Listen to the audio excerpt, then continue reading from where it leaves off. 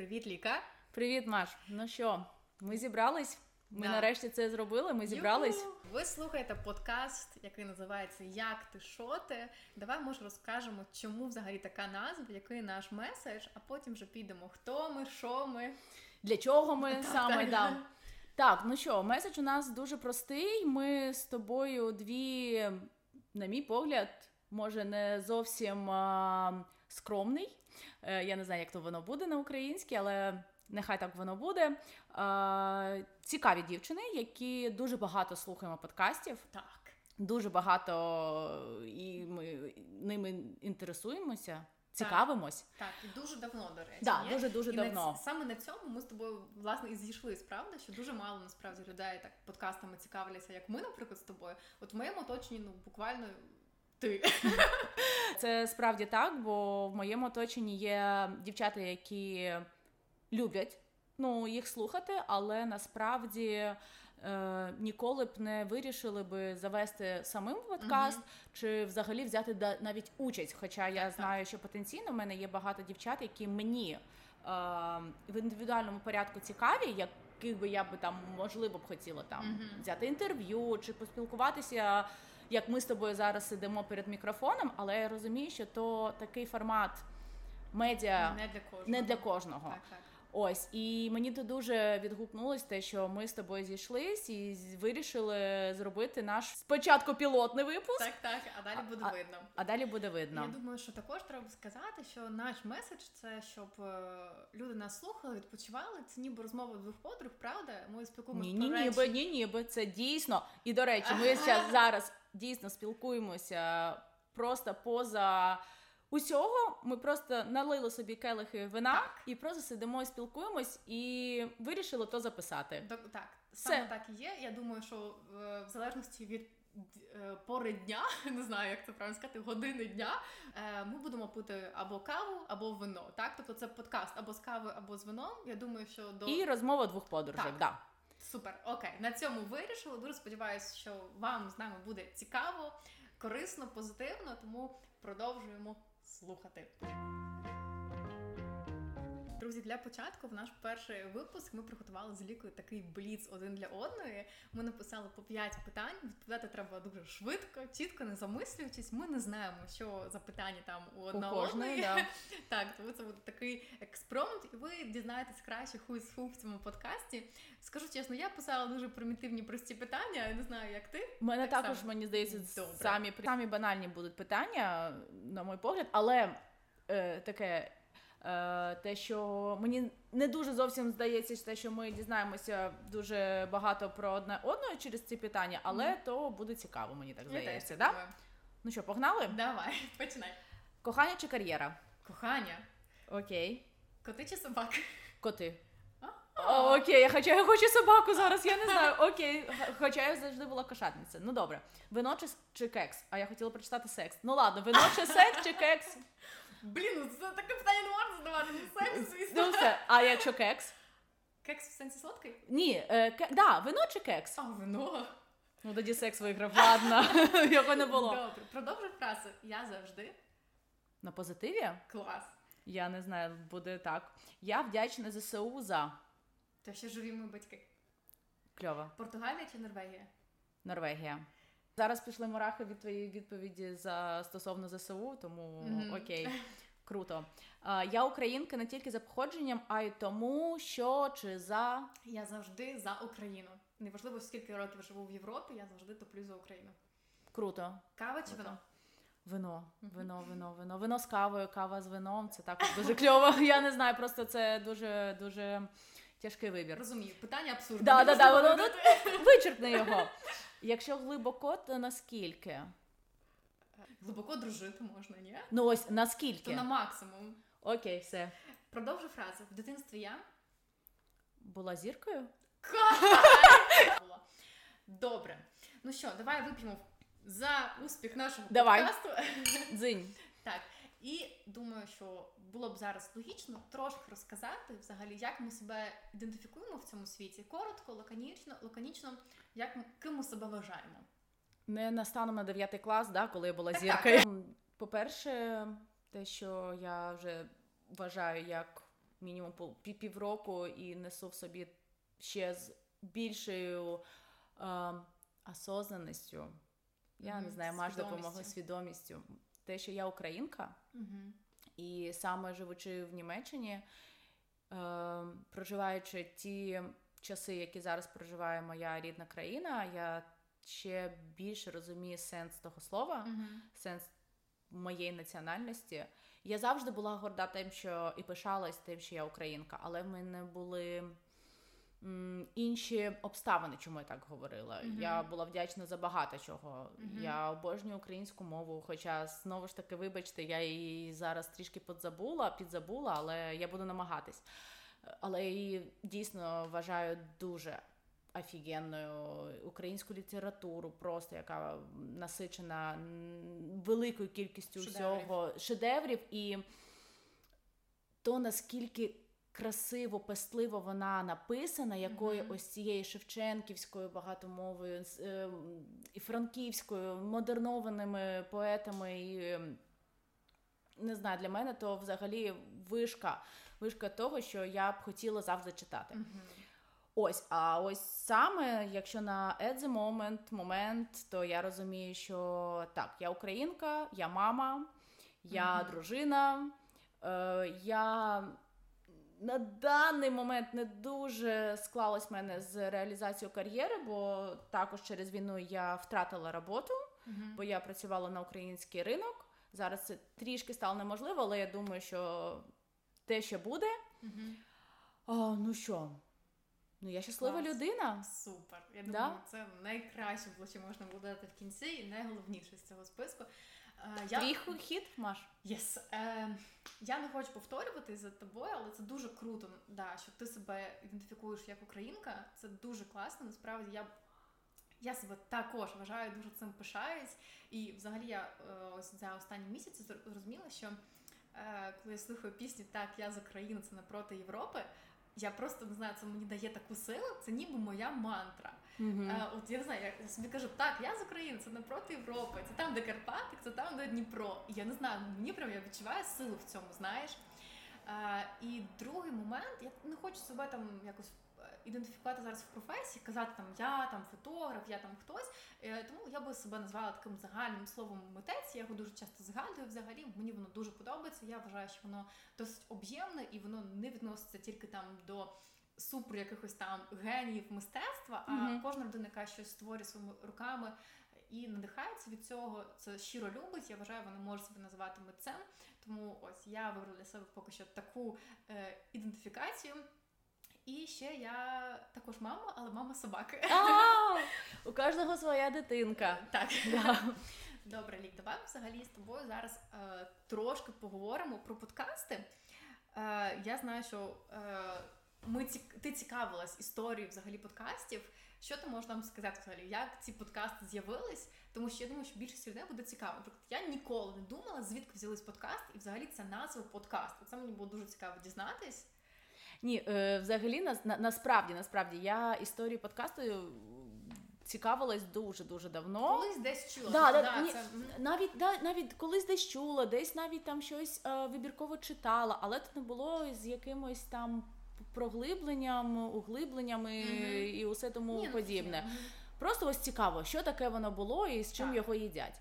І колись мене дуже зачепила фраза, що подкасти взагалі-то то був як один із форматів запису лекцій для, вже не згадаю на 100% інформацію, то був чи Кембридж, чи Оксфорд, але якийсь дуже іменований університет, що взагалі один із викладачів цього університету вирішив записати в такому форматі лекцію для своїх студентів, щоб вони його могли, її подкаст, чи він, його, її, щоб вони могли цей матеріал слухати усюди. Так, і це дуже кльово. Це саме той формат, який мені не вистачало в моєму студентстві.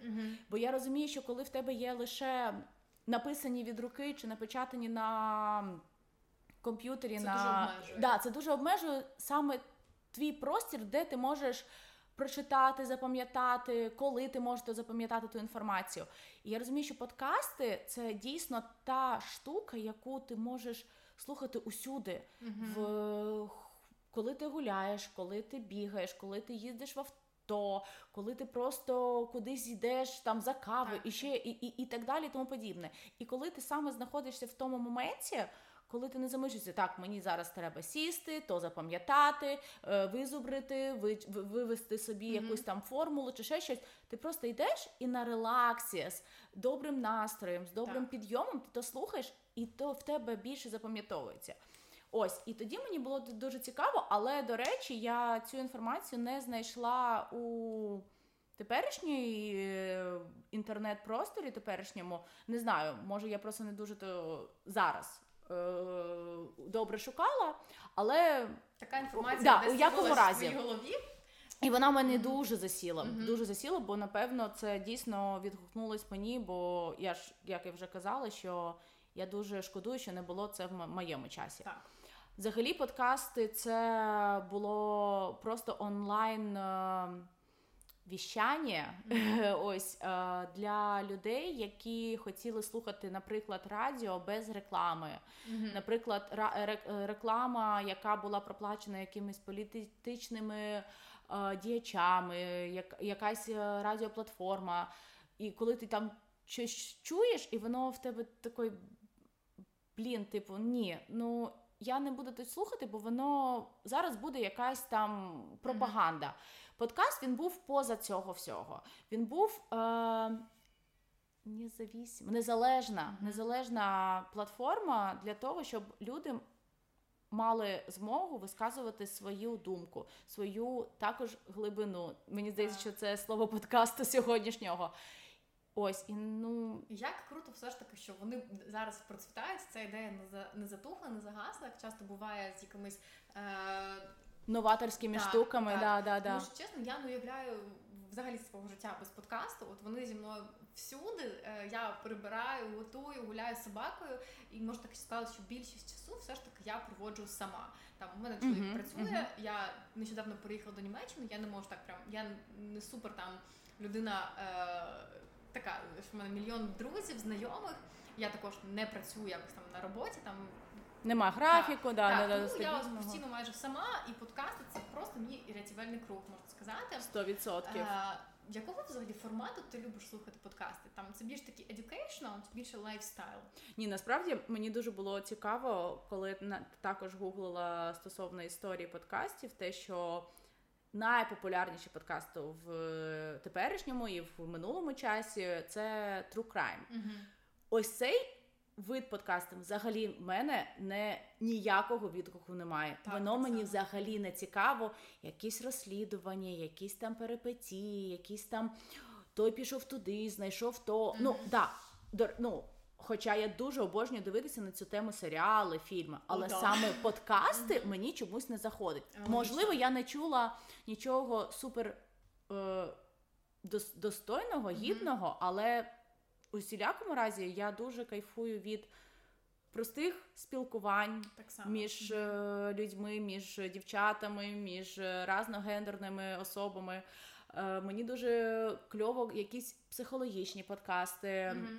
Я так склалося, що я зараз не можу дуже велику кількість українських подкастів перечислити, бо до нещодавніх подій було багато чого, що я слухала на російській платформах, як і більшість взагалі російсько-українськомовного люду, бо, на жаль, ця свідомість прийшла до нас тільки зараз. Тільки зараз. Обставин, це правда. Ось, але все рівно подкасти, які просто захопили і вкрали моє серце, це дійсно «Shit on a Life», це зараз подкаст, який ти мені порекомендувала, «Автентика», так? Ще я слухаю дівчата, зараз не згадаю. Згадала, «Наразі без назви» вони називаються. Також дуже кайфові дівчата, вони розповідають про українську літературу, про українську мову, дуже кльово підіймають цю тему. Так, класно. І ось, напевно, зараз це мої Фаворити, да? Ну і дійсно простими словами. Це також було моє кохання до того, як я увесь свій всесвіт перевела на українську мову. Ось цих двоє хлопців, Ілля і Марк, просто респект, їм дуже крутий матеріал, насправді, те, що ми можемо слухати такі цінні, взагалі, можна сказати, лекції, тому що він психолог, так? Другий, Марк поет. Він поет, так? Тобто їх думки реально унікальні, те, що ми можемо ось цей матеріал отримувати безкоштовно. Я думаю, це величезна привілегія нашого часу, в який ми живемо. Я приєднуюсь, що я люблю також подкасти більше лайфстайл. Я обожнюю просто слухати розмови інших людей. Це ось така моя, я не знаю цього слова українською, любопитність. От я та людина, яка завжди загляне у вікно, коли там горить світло. Тобто мені дуже цікаво, як живуть люди. Тому я слухаю подкаст, де хтось розказує про свої якісь факапи, історії з молодості, з дитинства. Я дуже сильно люблю, коли люди розповідають просто про себе. Хоча по факту це не несе якоїсь мені користі, тобто я не навчаюсь на цьому, не розвиваюсь. І, звісно, я також слухаю подкасти, такі більш educational, де якісь цікаві думки говоряться. До речі, я нещодавно мала консультацію з Human Design, і мені жінка сказала, що в мене пустий розум. Тобто всі ідеї, які в мене є, всі думки, це не мої, а тобто я їх десь прийняла від людей. Тобто, по факту, це мій єдиний спосіб бути розумнішою людиною, ніж я є. Тому подкасти саме допомагають мені бути більш на хвилі, тому що я не завжди там, в мене є бажання сьорчити в інтернеті, там, якісь там, що відбувається взагалі в світі. Да? Подкасти дають цю можливість дізнатися про якісь круті серіали, що взагалі в світі відбувається. Так? Тому так, подкастам величезний респект.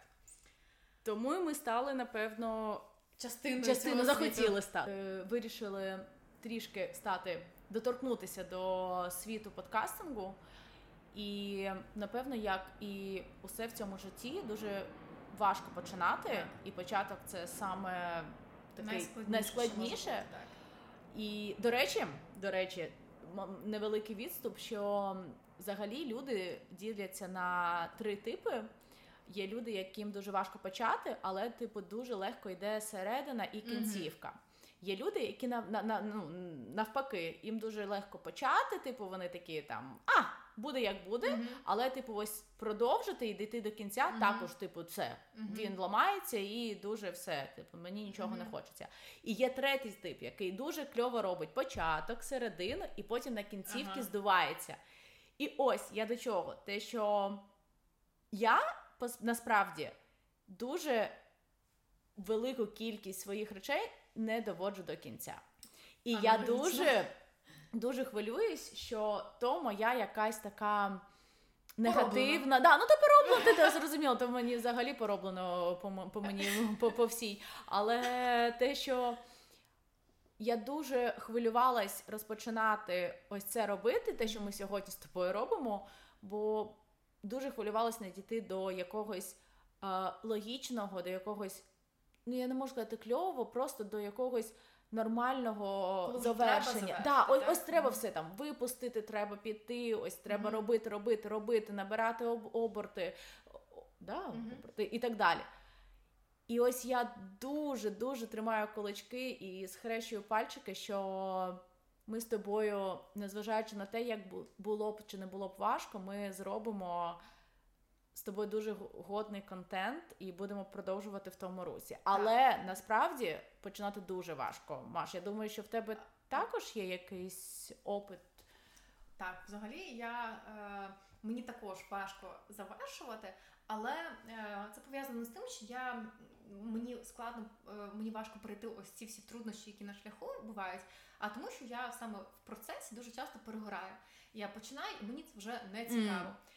Я, можна сказати, взагалі в цьому професіонал, і це мій такий суперскіл. Я обожнюю все починати з нуля. Мені дуже багато тем, насправді, цікавих. І з таких великих давай взагалі не з великих. Я дуже багато починаю. От мені щось цікаво, наприклад, в дорослому віці, там 2 роки тому, мені здається, коли почався ковід, мені захотілося навчитися гратись на фортепіано. Грати. Нагадую, що ми подкаст пишемо з вином. Захотілося навчитися грати на фортепіано. І ось ця ідея, вона в мене не засиджується в голові. От я захотіла, одразу заходжу, шукаю репетитора з фортепіано, через тиждень я вже їду, купую собі клавіші, і, тобто я одразу цей процес запускаю. Тобто я ідеї не відкладаю в довгий ящик. Так само я навчилась шити, я ходила на курси шиття. Може це, як, знаєш, звучить взагалі не фешн, так, що молода дівчина пішла там на курси шиття, але для мене це було те, чому я реально хотіла навчитись. Тобто мені ось цей світ був дуже цікавий. Так само освоїла, наприклад, фотографію з нуля. Але ти фотографії по сьогодення. Так. Я цим, можу сказати, зараз живу. І в дорослому віці я почала малювати з нуля також. І, можна сказати, це прям моя любов на віка. Хоча я в дитинстві малювала, ходила там в художні школи, навіть якісь там призові місця в мене були. Але ось прям згадала так серйозно, я вже в дорослому віці, також в мене не виходило. Я просто малювала якийсь бред, фотографувала якийсь бред, шила, просто я зіпсувала кілометри тканини, мені здається. Але ти шила, ти малювала, ти фотографувала, це ж дуже кайфово. Всі, до речі, момент я завжди стараюсь конвертувати в бізнес. Тобто шию, одразу в мене магазин дитячих товарів. Єдине, що грати на фортепіано є. А чому магазин не відкрили з продажу? А чого магазин? Треба було концерти давати. Ото я щось. Неподобство в школі леді. Так. Фотограф, картини продавати. І ось, чесно, я люблю починати з нуля. Мені дуже цікаво вчитись. Я вчитель взагалі також з досвідом великим. Але зараз також я починаю з нуля життя в Німеччині і вчу німецьку мову. Тобто ось життя з нуля в іншій країні – це також, мені здається, величезний виклик, з яким зараз більшість українців, на жаль, з таких обставин змушені були зустрітись. Я знаю, що в тебе просто величезний багаж досвіду. Насправді я ніколи не уявляла собі життя в Одесі, саме чомусь в Одесі. Насправді я навіть думала про Київ, але ось чомусь моє це рідне місто. Я змінила багато, як я люблю казати, континентів, то насправді я мала нагоду жити в Індії, я жила в Китаї, я жила в Дубаї, зараз я живу в Європі. В Європі я дуже багато також десь там не жила, але проводила достатній час. І в мене такий експірієнс з починанням з нуля, він достатній. Тобто мені там 28 років, але я завжди любила і, напевно, по сьогодення люблю кидати виклик сама собі. А зможу чи не зможу?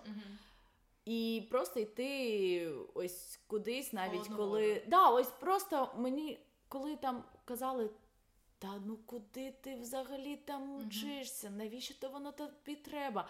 Насправді я сама не завжди знала відповідь на то питання. Навіщо? Для чого? Чому? Просто хочу, зараз я так відчуваю, зараз воно мені так треба. І все. І то робила. Але я розумію, що то не той формат відбудовування життя, який підходить для усіх. Багато людей зіштовхуються з тим, що вони намагаються щось починати з нуля, але в них не виходить. Їм здається, що то не так, сьо не так, то не час, то не момент, то нема там, не знаю, грошей, то нема якихось підставин. Вибач, що ти перебиваю. Це просто дуже класно, що ти зараз затронула тему, що люди собі шукають причини, щоб не почати щось. Я просто зараз згадала одну історію, насправді, просто ця історія, я не знаю, чому я про неї одразу не сказала, я не буду казати, хто це, але це досить близька мені людина. Я колись приїжджала до цієї людини в гості, і вона все життя хоче бути фотографом. І я якось тому що я теж фотограф, і мені було цікаво, чому там не починає, так, є там бажання, є вже навіть досвід. Але чому дітися? Так, і вона мені каже, спочатку не було в мене техніки. От вона купила фотоапарат, то Somebody, потім вона каже, не було хорошого об'єктиву. А як з поганим об'єктивом фоткати? Треба було підзаробити на об'єктив. А потім, оброблювати на чому? Немає хорошого ноутбуку. І я сиджу, вона мені це все каже, і я згадую себе, коли я починала фотографувати. Це був беушний фотік, найпростіший, який можна було купити. Це був старющий ноутбук, Ацер, знаєш, таку? Да. Тобто, в мене техніка була, просто, мені навіть було соромно. Є і є, дякую, що є я техніка. ніколи, не швала, не показувала, але в мене все одно виходили класні фотки, люди мене дуже шерили, і я завдяки цьому, я просто почала, зробила цей перший крок, незважаючи на те, що в мене реально фігова техніка, що для фотографів важливо дуже, так? Це могло б мене елементарно збити. І ось пройшло там декілька років, і в мене з'явилось все в сумі, так? Що треба, і хороша техніка, і ноутбук, на якому можна оброблювати фотографії. Головне просто почати. Так, я думаю, що не шукати для себе виправдовувань, чому не, а чому так. Для чого? Чому я саме хочу тому чи іншому слідувати? Так. Ось, але по моєму досвіду, до речі, я згадала, як воно буде на українському опит. Ось, по моєму досвіду, в мене багато було так, що я починала, але потім такі життєві обставини складалися, що воно мене викидало з країни, воно мене якось від того відсторонювало. І я не розуміла, чому так, чому не так, але я ж так дуже хотіла. Потім, коли я вже стала в такому більш свідомому розумі, усе те аналізувати, я зрозуміла, що то просто було не моє, не мій час, не моє місце, бо я навіть зараз я можу казати, що я зустріла кохання всього, я дуже сподіваюся, свого життя, саме при диких обставинах. Я ніколи не думала, що я буду жити в Одесі, якийсь там такий свідомий час, але я жила в Одесі, зустріла німця. Саме там. Причому при дуже дурепних обставинах. І зараз я живу у Німеччині, тому що я колись потрапила в такий кругообіг якихось обставин, які мене призвели до Одеси, мене повернуло, і я була взагалі в розпачі, навіщо, чому саме знову, чому, за що? Але зараз воно мене на сьогодення перевело до офігенного становища. Так. І ти інколи перебуваєш в такому моменті, що ти задаєшся питанням, навіщо? Але є відповідь. Навіщо то воно тобі потрібно? Я погоджуюся. Ось, тому я дуже сподіваюся, що також є відповідь на питання, навіщо ми почали цей подкаст.